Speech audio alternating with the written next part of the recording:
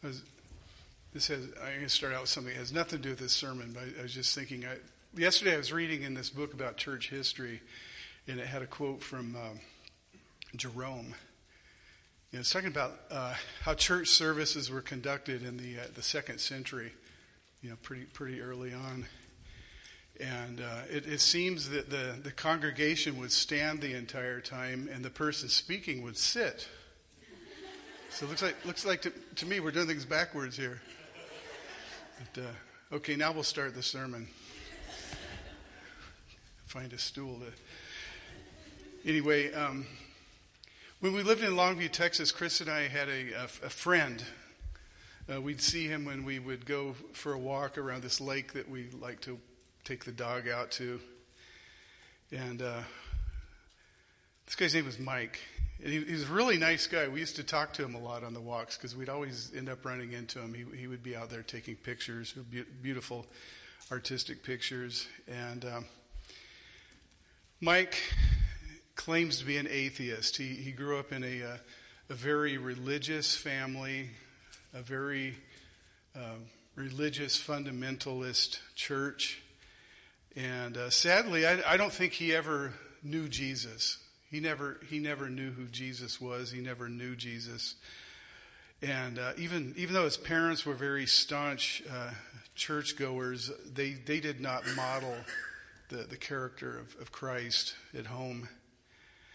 And he told us stories about that. I'm not going to go into that, but both his family and the church he was in were very legalistic and judgmental. And God's love was not an important element in their lives. And when pressed to talk about Jesus, he would say things like, "Well, Jesus was a very moral person. He had a lot of great ideas, such as love.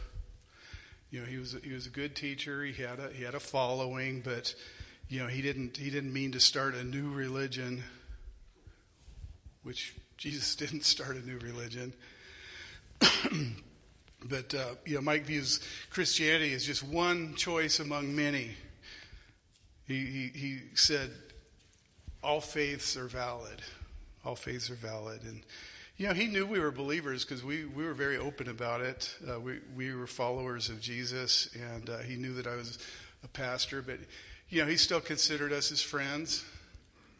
We considered him our friend, and I still pray for him when he comes to my mind, that he might come to know Jesus.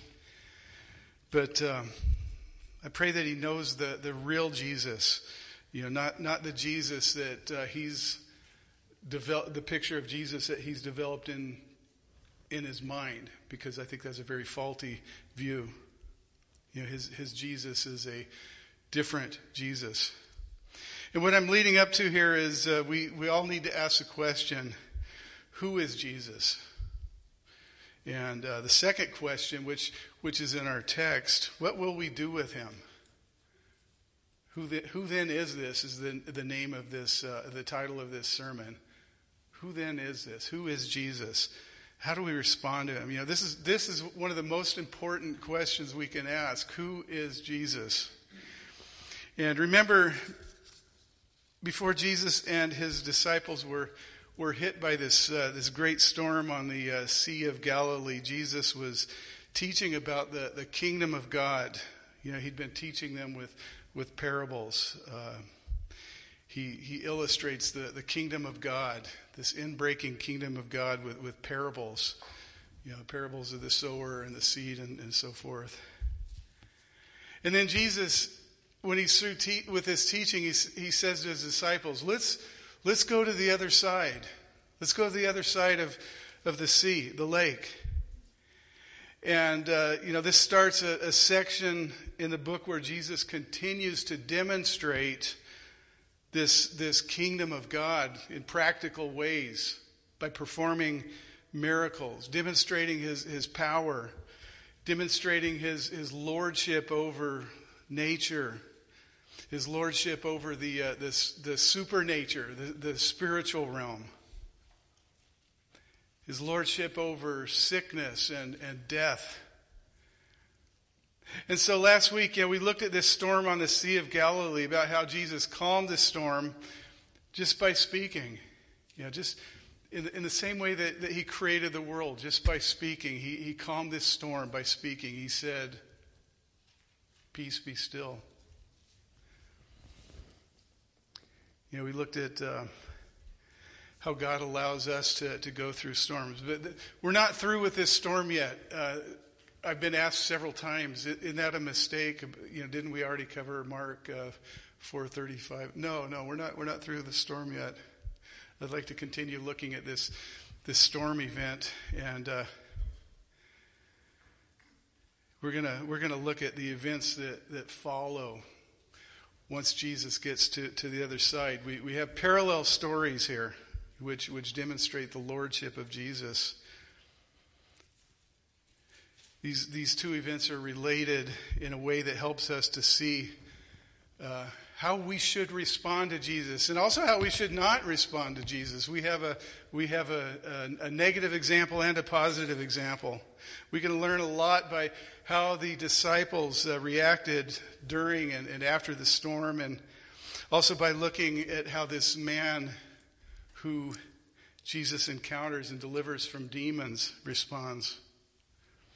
So what I'd like for us to do today is to see Jesus, to consider him, consider who he is, who he really is, and how to respond. So we'll look at these events which talk about Jesus' power over nature and supernature, the supernatural. Okay, so first, let's talk about Jesus' power over nature and supernature. Okay, let's go back to the storm. Let's go back to the storm. Jesus tells his disciples, let's go to the other side. Of course, Jesus knows what's going on. He knows what's going to happen. So they get into this boat. Jesus goes to sleep under the stern deck. There's a great storm. Hurricane force winds, and the boat's taking on water. These disciples, they're fearing for their lives, and I think rightly so. And they wake up Jesus and say, "Teacher, don't you care that we're perishing?" It says he awoke, rebuked the wind, and said to the sea, "Peace, be still." And the wind ceased, and there was great calm. And he said to them, "Why are you so afraid? Have you still no faith?" And they were filled with great fear and said to one another, "Who then is this? Who then is this that even the wind and the sea obey him?" That's where we get the title of this sermon. Who then is this? Now, some biblical scholars will say that this storm was brought on by Satan. That maybe it was of demonic origin. Others will say, "Oh no, God controls the weather. He's the master of the sea." I'm not going to speculate, but I'll say that, God is sovereign. Either way, he's in control. If demons can cause storms, it's by God's permission. Remember Job, the book of Job, there was a storm that was brought on by Satan. There was a storm that killed his sons and daughters. And in Job chapter 1, 18 through 19, his messenger comes to Job, and he has a report. He says, "Your sons and daughters were eating and drinking wine in their oldest brother's house, and behold, a great wind came across the wilderness and struck the four corners of the house, and it fell upon the young people, and they're dead. And I alone have escaped to tell you." And so, when we then go back to this storm on the Sea of Galilee, we can see a parallel to a previous thing that happened in chapter 1, Jesus casting the demon out. Mark 1, 21 through 28. Remember that when Jesus encountered the man with the demon, it says that he rebuked him. Jesus rebuked him, saying, "Be silent, come out of him. And these are the same words that Jesus said to the storm.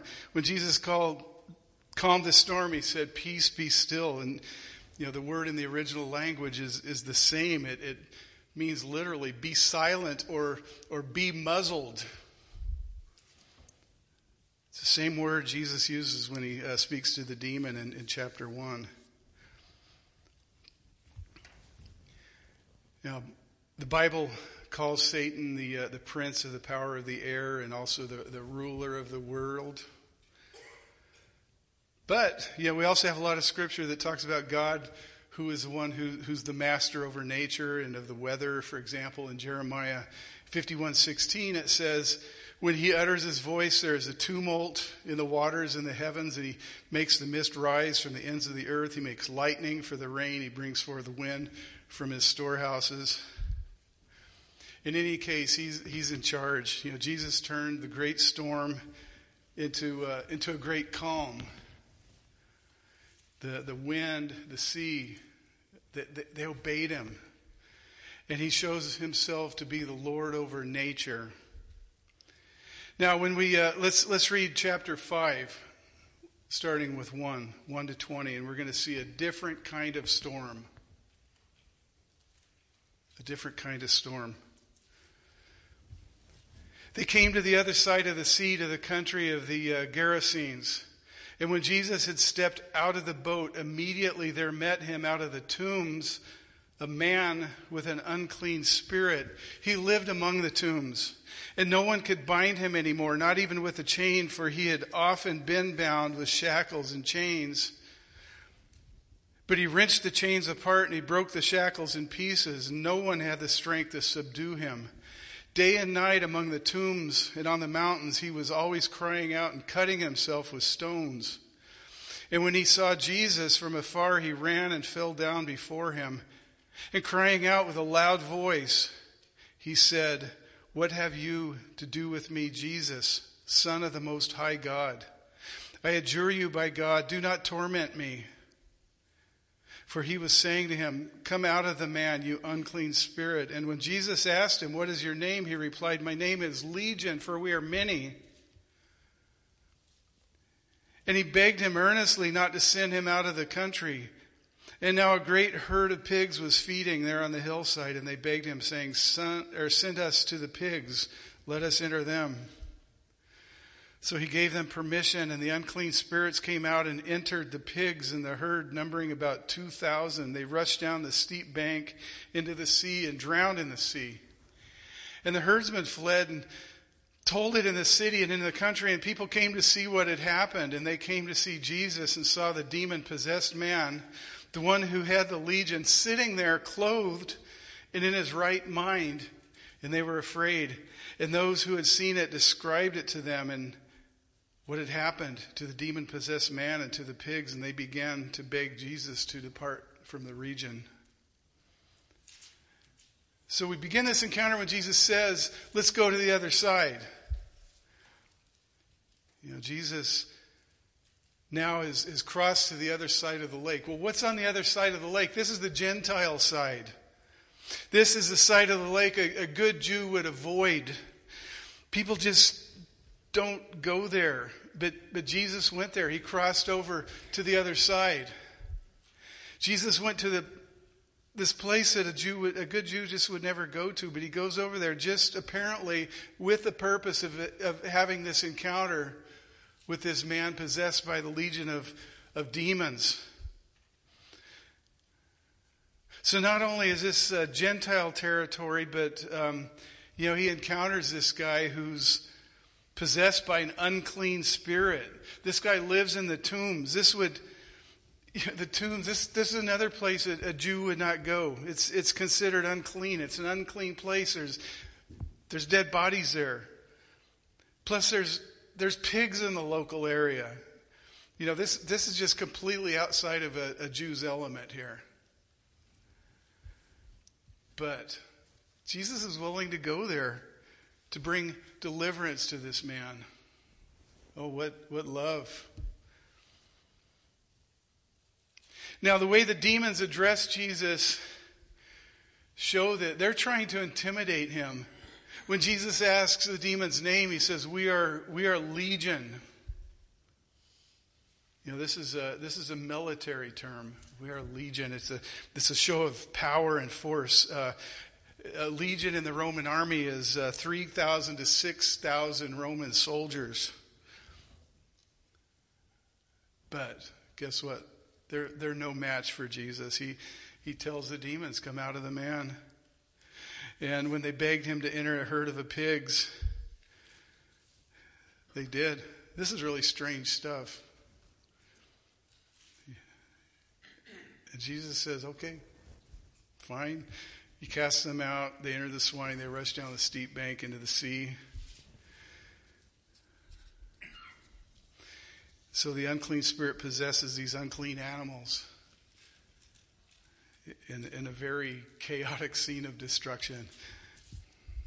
How does this apply to us? We need to know. We need to be assured that Jesus is stronger than any storm. He's stronger than any enemy that can come against him. He's stronger not just than or more than stronger than more than just physical storms, but other types of storms. The kind of storms that we talked about last week, the storms we encounter, storms of sickness, storms of relationships, financial storms, storms in our jobs, spiritual storms. I don't think there's any end to the kinds of storms that we can find ourselves in. I like the way one commentator says it. He says, reading Mark helps one to learn to trust in a Savior who does not deliver us from storms, but through storms. Let me say it again. Reading Mark helps one to learn to trust in a Savior who does not deliver us from storms, but through storms. And those who know Jesus know that he is Lord. He is Lord. So, Jesus demonstrates very well here that he's the Lord over nature, the natural order. Also, he has power over the spirits. He's the Lord over the supernatural, over supernature. And Jesus is, he brought the disciples along. He just didn't go there by himself. He could have. But he's demonstrating, he's teaching his disciples something very important. He's demonstrating to them and teaching them who he is. And, if this is a test, I think the disciples, we could say, are getting kind of low scores. Let's look at the disciples' response to what happened, to what Jesus did. First, it says they were terrified of this great storm, while Jesus is just calmly sleeping under the deck. They didn't realize that Jesus could sleep like this because he is Lord. He's in control. He trusted in God, but they're in a panic. They're experiencing fear. They had seen the things that Jesus had already done. Jesus had done quite a few miracles by this point. The blind were able to see, the lame were able to walk. Demons had been cast out. Jesus had been teaching them about the kingdom of God. John the Baptist, this great prophet, John the Baptist had testified to who Jesus was. But the disciples, at this point, really hadn't put two and two together yet. Even having been with Jesus and even having heard his teachings and observing the things that he did, they didn't get it. And Jesus asked them, do you still have no faith? As if Jesus is trying to prompt them, guys, there's a reason for faith. Where is it? Don't you remember the things that you've seen? Don't you remember me telling you that I have revealed to you the secrets of the kingdom? You should know now that you can trust in me. So I want us to notice a couple things here. What did the demon call Jesus? He rightly identified him as Jesus, the Son of the Most High God. Remember what the demon in chapter 1 said. He called him the Holy One of God. The demons knew who Jesus was. But what did the disciples call him after the storm? Master, they called him teacher, which is true. He was their teacher, their rabbi. But he'd already revealed himself as much more than just that. And we can be smug about the disciples. We can look back on them and kind of say, well, they were real dense. They didn't get it. We can see where they failed. And this is one of the things we really need to appreciate about the Bible, the veracity of the Bible. The disciples never try to cover up their mistakes. If this is just legend, as some have proposed, these disciples would be portrayed as people who don't make mistakes, mighty people, but they weren't. The Bible tells it the way it is. Anyway, they are obviously deeply flawed people, and we need to watch it because so are we. So are we. I don't think any of us would have done any better. We need to remember for them, the pieces of the puzzle are just beginning to come together. Last year when Chris and I were stuck at home with COVID for 10 days or whatever it was, we put together a bunch of puzzles. I don't know how many we did, maybe 3 or 4 puzzles, something we hadn't done in years. And the strategy for putting a puzzle together. You start with the corner pieces and the edge pieces, and I think that the disciples were in that process of putting the edge pieces together in their picture of Jesus. And something else I really appreciate when I do a puzzle is having a completed picture on the box cover, so that you can see what the end result, what the product of this endeavor is. What's that? No, they didn't have that. We do. So it's easy for us to look back and having that big picture in mind. But they were just beginning. They still had a lot of lessons to learn, some very hard lessons at that. And so even though their response wasn't always the best, I think we need to cut them some slack. Remember back in the first chapter of Mark when Jesus chose his first disciples, Simon and Andrew. They were professional fishermen, and Jesus told them, "Follow me, and I'll make you fishers of men." You remember we talked about this in the ancient world. The sea was a place of chaos and darkness and uncertainty. It was a place of storms, uncontrollable storms. Uncontrollable for us anyway, not God. Only God can tame the sea. Only God can calm the waves. And Jesus shows that by his words, the wind and the sea obeyed. He's showing his deity. He's showing that he is God, demonstrating himself to them that he himself is God in the flesh. And what does it say? It says, they were filled with great fear and said to one another, "Who then is this that even the wind and the sea obey them?"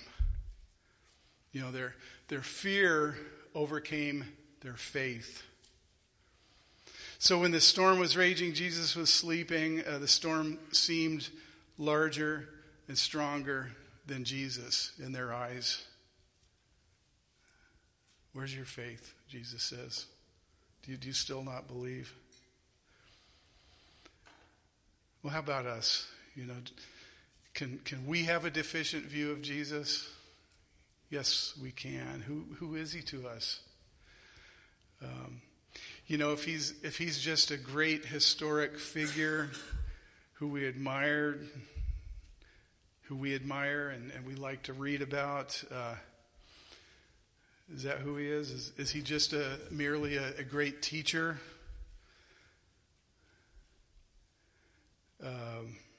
Do we even try to do the things he says to do? Say in the Sermon on the Mount, this great sermon where Jesus shows us the heart of God towards his people.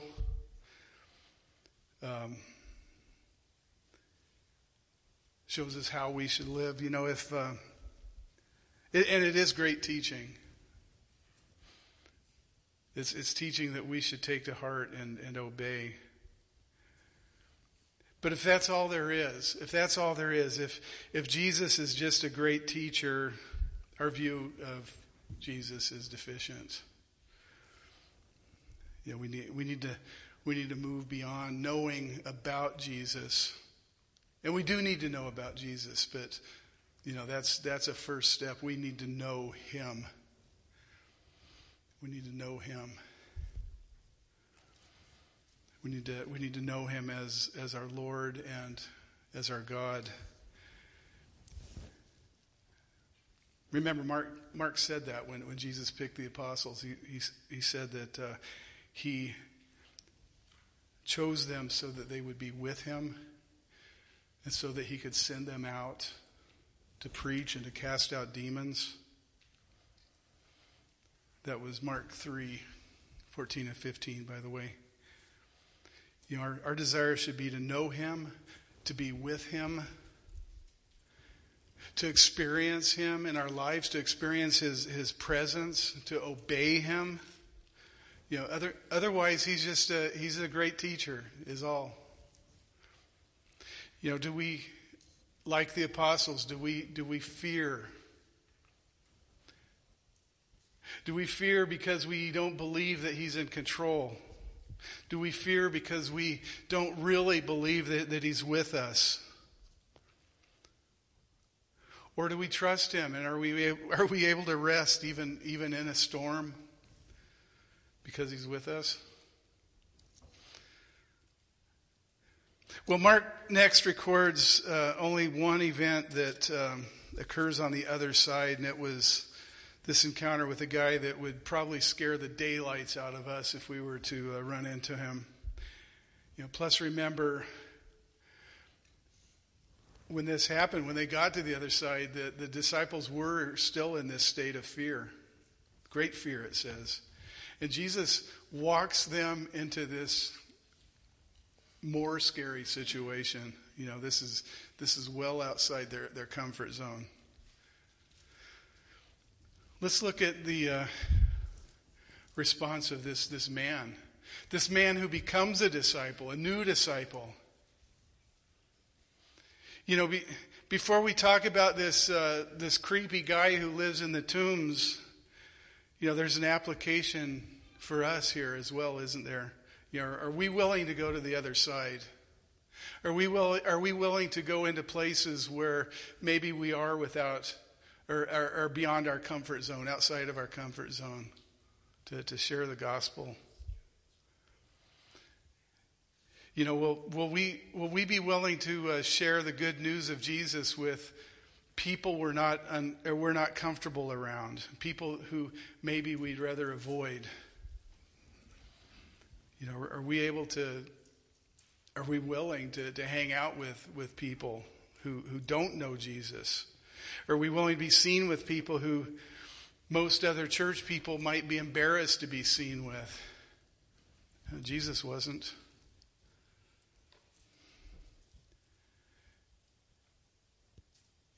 This was an unlikely place for Jesus to go. It was an unlikely place for Jesus to bring his disciples. And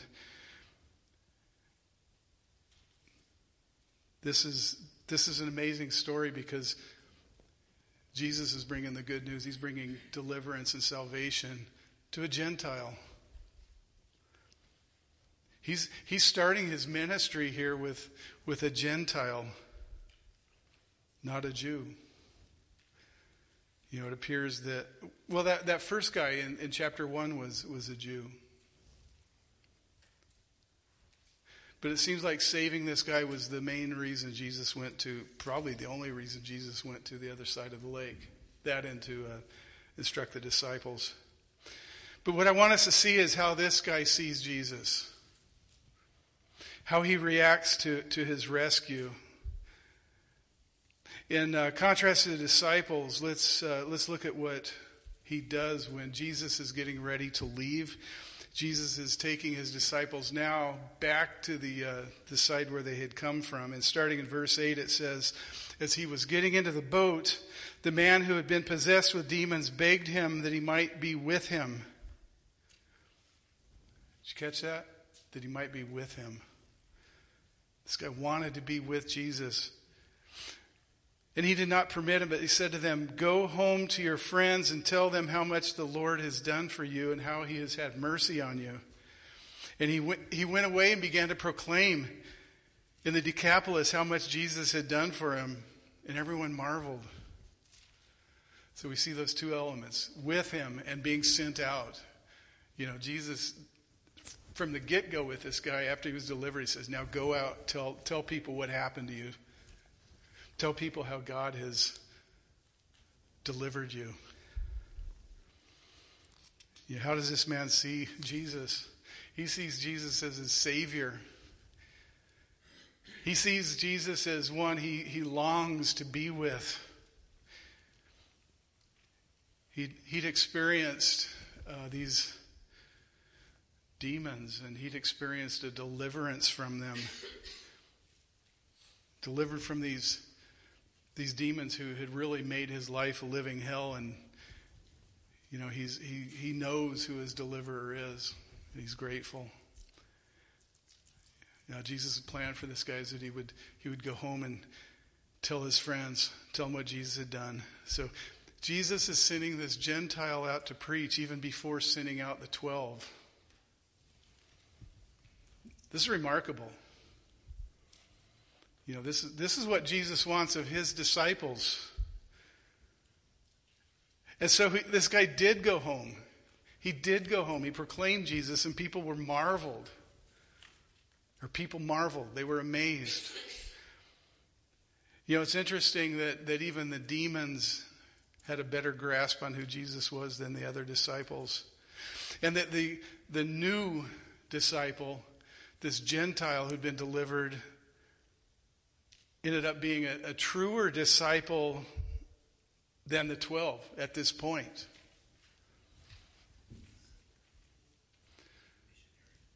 Yeah. You know, so why does Jesus call us to be disciples? You know, he wants us to be with him. He wants us to proclaim the good news to our friends, our families, our neighbors, everyone else. Everyone else. You know, our desire should be to be with him and to obey him. There's an author named Skye Jethani. He's the editor of the Pastor's Journal, and he wrote a book called With, just a single word, With, W-I-T-H. Very good book. In it, he discusses the different postures that people take with God. Let me quote from him. He says, life under, over, from, and for God each seeks to use God to achieve some other goal. God is seen as a means to an end. For example, life from God uses him to supply our material desires. Life over God uses him as the source of our principles of laws. Life under God tries to manipulate God through obedience and secure blessings and avoid calamity. And life for God uses him in his mission to gain a sense of direction and purpose. And these things aren't bad within themselves, but life with God is different. Because its goal is not to use God, its goal is God, he says. He ceases to be a device we employ or a commodity we consume. Instead, God himself becomes the focus of our desire. But before we can really desire God, we must have a clear understanding of who he is and what he is like. The reason most people gravitate to one of the other four postures is because they've never received a clear vision of who God is, and so they settle for something different. So who then is this? This is, again, the most important question we can ask. Who is Jesus?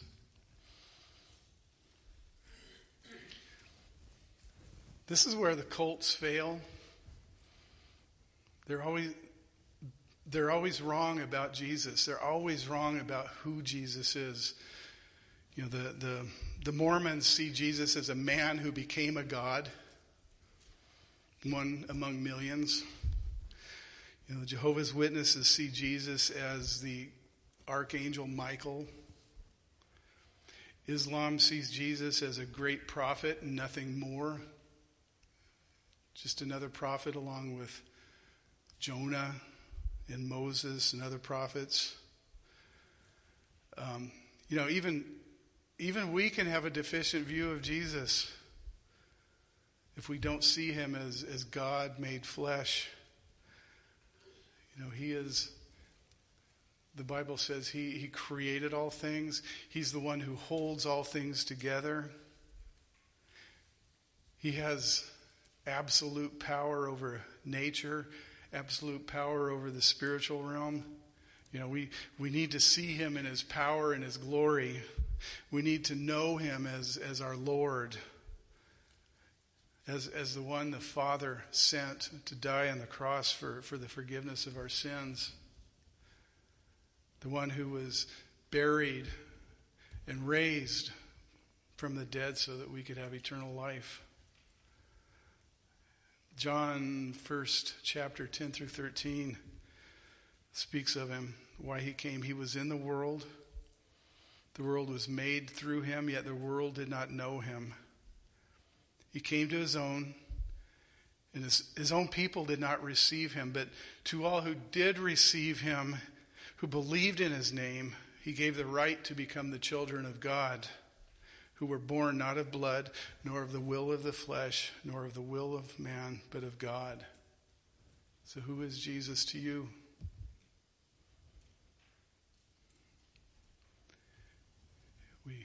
We need to know Jesus as he is, to desire to be with him, to desire to obey him,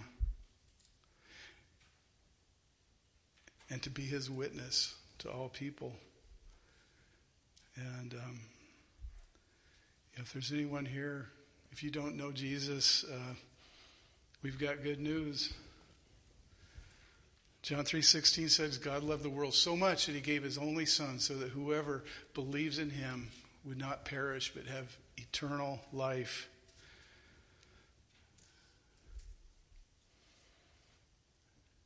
Just believe in Jesus.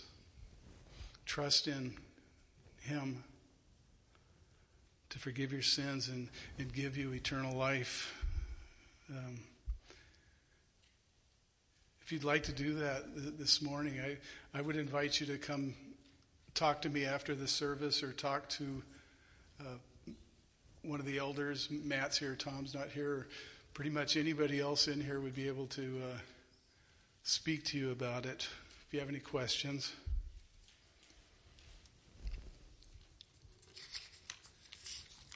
Let's pray. Lord Jesus, I thank you for coming to earth. Lord, you humbled yourself and you became a servant. You came here to seek and save that which is lost, and that's all of us.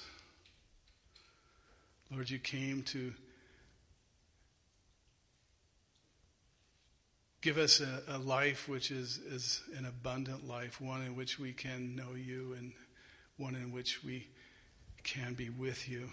Lord, help us to live in the knowledge of who you are. Lord, help us respond to your invitation. Let us enjoy your presence, Lord. And we pray in your wonderful and powerful name. Amen.